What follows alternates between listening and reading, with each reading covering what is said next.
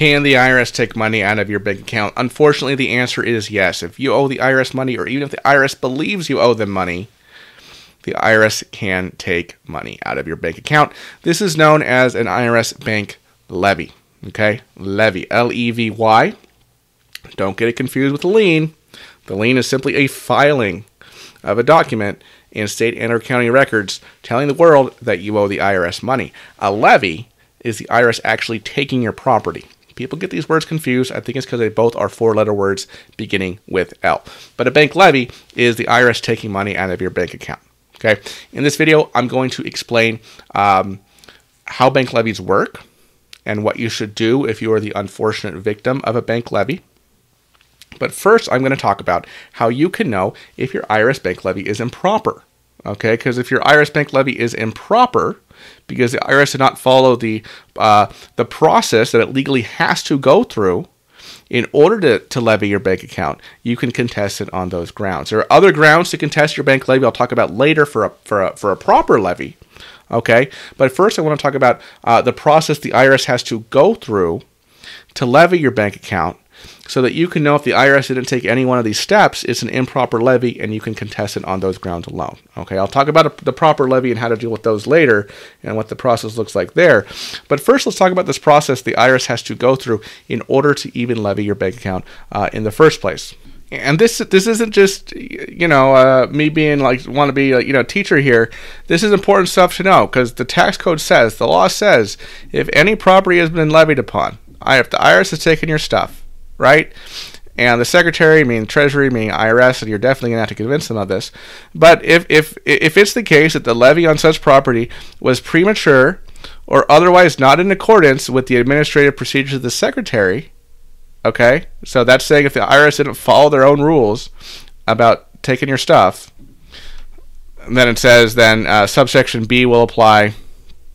Okay, and subsection B basically says it's got to give it back to you. Okay, so that's why it's important to know this stuff, or at least hire somebody else who knows this stuff, so that you can know if the IRS is trying to push you around illegally, frankly. Okay, so what are these requirements that the IRS has to go through in order to do a bank levy on you, start taking money out of your bank account? Okay, well, the first big hurdle, or the first big hoop the IRS has to jump through, is notice. It has to give you sufficient notice of certain things. Okay? First thing that the IRS has to give you notice of, and this is from Tax Code Section 6303, which states that the IRS, okay, within 60 days after making an assessment of tax against you, has to give you notice of the amount of the unpaid tax, stating the amount and demanding payment thereof. It has to give you notice and demand, okay? It has to send you a notice that says, you owe this much money, and we are demanding that you pay it. What does that typically look like? Well, the most common notice the IRS sends to satisfy this requirement in IRC 6303, notice and demand, is the CP14. And you can see it right here on screen. I'm not going to go through it all because I have made an entire video about the CP14, which you can access by clicking the link at the top of the screen. But you can see here that it's telling you plain as day, this is how much you owe, in this case $537.40, and it's demanding that you pay it by date future, right? So notice and demand. IRS has to send you this notice before levying you. But this is not the only notice the IRS has to send you before levying your bank account. The IRS also has to send you, according to Internal Revenue Code Section 6331, it has to send you notice of its intent to levy you. Okay? It has to give you notice of its intent to levy you. So no less than 30 days prior to the date when the IRS intends to levy you, okay, the IRS, and when it says the Secretary, it means the Secretary of the Treasury, and by extension, the IRS. The IRS has to notify you in writing of their intention to make such levy. It has to give you a notice of intent to levy. They have to warn you and say, hey, if you don't pay us by such and such date, it is our intention to take your stuff, such as money in your bank account, in order to satisfy the debt that we believe that you owe us. Okay? The IRS has to give them a notice of intent to levy. It has to be given either in person, left at the... It has to be given in person, left at the dwelling or usual place of business of such person, or sent by certified or registered mail to such person's last known address. I made a whole video on IRS certified mail. You get those letters, you open them up, you tell us about them. Okay, Choice Tax Relief, 866-8000 tax, choicetaxrelief.com. Want to see my video on certified mail from the IRS? Link at the top of the screen and in the description below. I go over the 5 most common notices and letters the IRS sends via certified mail. Now, what's a common notice that the IRS gives taxpayers of its notice of intent to levy them? Well, one common notice, and this isn't the only notice, but one common notice the IRS sends is the CP 504. Okay, and you can see the notice, it says CP 504 right up there, and you can say, zoom out right here, notice of intent to seize, levy your property or rights to property, right? Saying, hey, you owe this.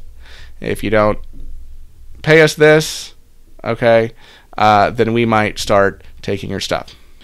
IRS has to give you notice. Okay, no less than 30 days prior. So at least 30 days before, basically. At least 30 days before it intends to levy you, take your stuff, IRS has to give you notice of its intent to levy. Okay? Finally, under Tax Code Section 6330, the IRS has to give you notice of your rights to make an appeal of the IRS collection activities via a collection due process hearing or CDP hearing. So this says... no levy may be made on any property or right to property, okay, unless the Secretary has notified such person in writing of their right to a hearing under this section before such levy is made, okay? So it is your right to request a hearing before an IRS appeals officer before the IRS takes your stuff, where you can plead your case of why the IRS shouldn't levy you.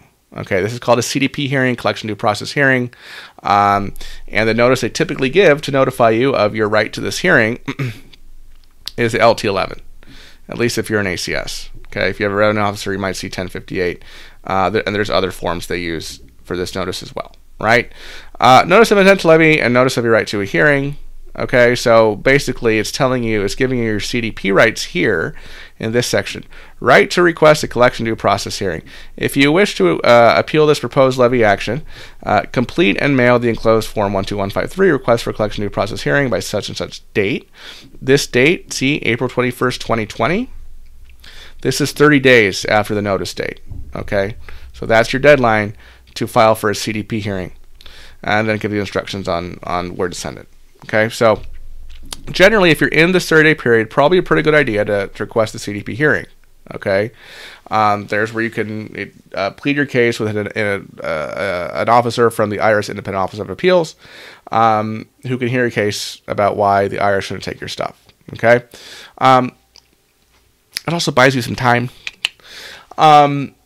If you miss a 30-day deadline, you can request what's called an equivalent hearing. You have 12 months to do that. And sometimes there's some strategies there because a CDP hearing will toll the statute of limitations, right? Extend the time period the IRS has to collect, while an equivalent hearing will not. But there's kind of some pros and cons there because during the pendency of a CDP hearing, the IRS cannot levy you, right? Not legally the case with an equivalent hearing, although they typically don't. So sometimes there's some strategy there between the CDP hearing and the equivalent hearing. And there's some other differences too between CDP hearing and equivalent hearing. For example, if you don't like appeals decision with the CDP hearing, you can petition tax court. But with an equivalent hearing, you don't have the right to petition tax court if you disagree with what appeals decides in the equivalent hearing. So sometimes there's some strategy there, but I would say in general, if you've received the final notice of intent to levy, notice of your right to a hearing, probably in your best interest to request a CDP hearing. Okay, not tax advice. It's just good advice. I don't know. If taxpayers come to us in the 30-day period, we will typically request a CDP hearing. Okay, so basically the IRS cannot take money out of your bank account without notice. As you can see in the law and on these notices, the IRS has to give you sufficient notice of three things, okay? Notice and demand, notice of their intent to levy, and then notice of your right to a hearing. So giving you proper legal notice is a legal requirement that the IRS must comply with before they take money out of your bank account. So if the IRS actually jumped through all those hoops, sent you those notices in the proper time frame, it's a proper levy. It's not, it's an improper levy, and if it's an improper levy, contest it, okay?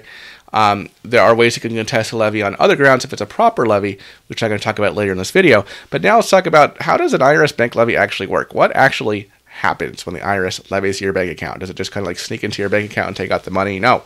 It works with your bank on these bank levies, okay? And so what the IRS does is it sends a notice to your bank called the 668AC, and sometimes people say this DO here too, okay?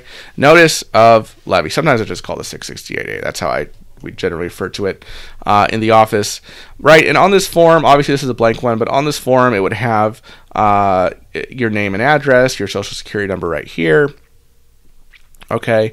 And then in the table below, it would have your tax debt by year, right? And then have a total amount due here. And then down here, in this little section here, these are the instructions to your bank. And this is the scary language right here, where it says, this levy requires you to turn over to us this person's property and rights to property, such as money, credits, and bank deposits that you have or which you are already obligated to pay this person. Okay, so the IRS is basically telling your bank that they have to give you whatever is in your bank account up to this amount, the total amount due. Okay, now something that may not be obvious here is that it is only the amount that is in your bank account when your bank gets this notice of levy that is actually subject to the levy. Okay, so let's say there's $10 in your account today, and the bank gets this 668A. That's all the IRS can grab with this levy is the $10. Even if you deposit $1,000 tomorrow, well, sorry, that's after they got the notice of levy. That $1,000 you got deposited tomorrow is not subject to the levy. Okay, and so sometimes, well, actually all the time, the first thing we ask, a prospect who comes to us and says, "Oh my gosh, I got this notice of levy. The IRS is going to levy my bank account," and they're freaking out. We'll ask, okay, on what date was the levy notice served to the bank? Okay, and how much was in your bank account? Oh, $22. Pay us to get you into a resolution with your debt, but we're not. It's not worth it to pay us the additional fee to deal with the levy, right? In that short time frame we have. Okay, so make sure you understand how much is actually subject to this levy in the first place, right? Because these bank levies, they're one-time levies; they're not continuous. Okay, typically, the IRS could do another bank levy, next month, right? Typically, that doesn't typically happen unless you have a really aggressive RO who wants to kind of make the bank levy kind of like a continuous levy. But unlike a wage garnishment, which is typically a continuous levy, the bank levies are not typically like that. Okay. Next thing you really got to know about IRS bank levies is the 21-day rule. If you go back to the 668, it says, in this big bold here, money in banks, credit unions, savings and loans, and similar institutions must, I'm down here now, underline, must be held for 21 calendar days from the day you receive the levy before you send us the money. Okay? This is the hold period, the freeze period here. Okay? And this is a very important period. 21 days have to pass, and then on the next business day, if the issue hasn't been resolved, the bank will send the money to the IRS. Okay? Now, this 21-day window is crucial for you to get your levy released before your money goes to the IRS for good. Okay, so what does this look like? What should you do if you're in this freeze period right now? Okay, here's what you should do. Step 1, like I said, figure out how much was actually levied. Right, it's only $10 or something like that, don't sweat it. Great, the IRS is going to get it. If it's more, like an amount that's material to you, okay, you got to really take action and figure out what you do. Put together a game plan within this 21-day freeze period. Number 2, get your bank's fax number. Okay, so assuming that there's a material amount in your bank account that you want to save, right, from this bank levy, the next thing I would say is get the fax number of your bank, and if it's a big bank, get the fax number of the person. Okay, because there's an actual person at your bank who's dealing with this levy. All right, get the name and fax number of the person, the actual person here, the point of contact at your bank, okay, who is responsible for complying with this levy notice, okay?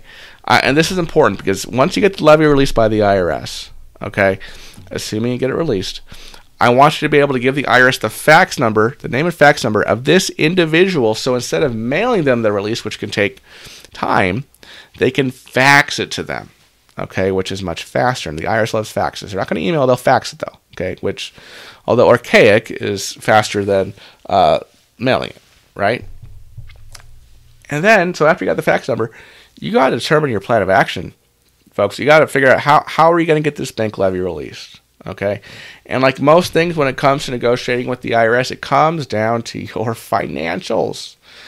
It comes down to showing the IRS, hey, this bank levy, it would cause me hardship.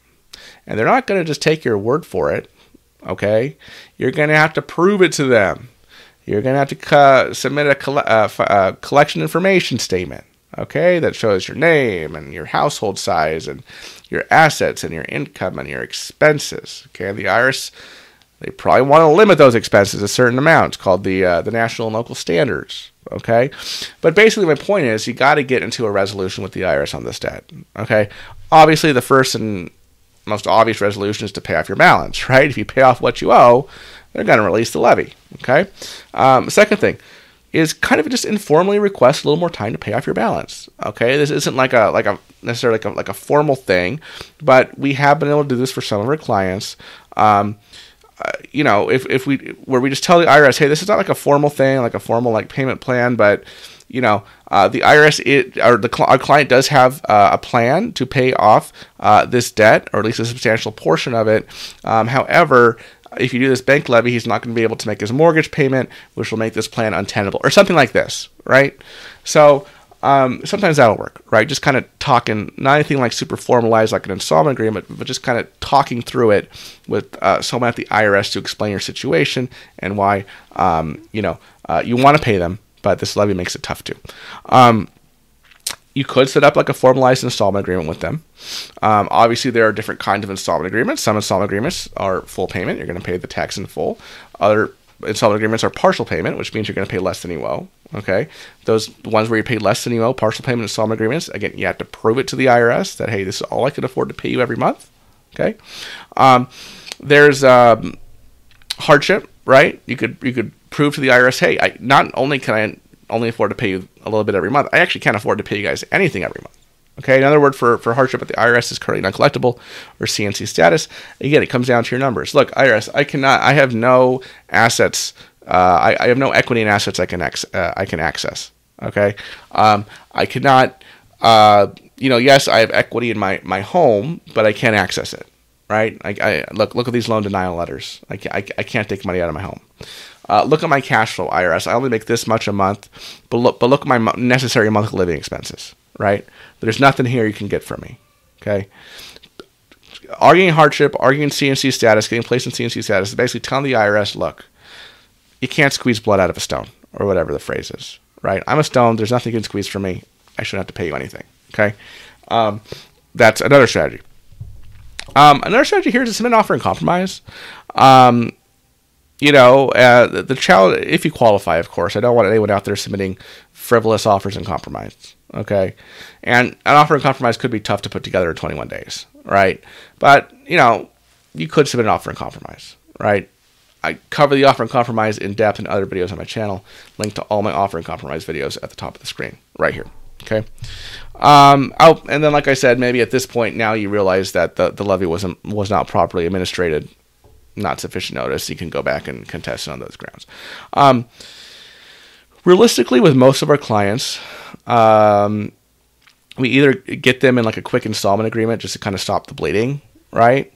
Or get them in hardship if they really don't have any money.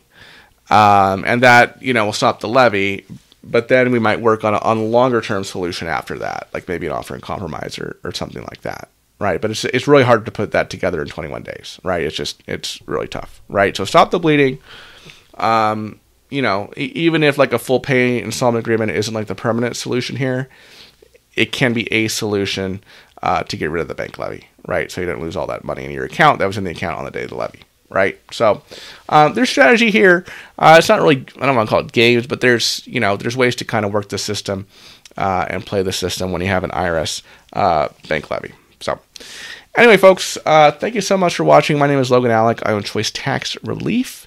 You can give us a call, 866-8000-TAX, to book your free tax consultation, tax relief consultation, or visit us at choicetaxrelief.com. Fill out the form on the homepage, and we will reach out to you. I have some other fantastic, fantabulous tax relief videos on the left-hand side of your screen for your education and entertainment. And I'll see you in the next video, folks. Bye-bye.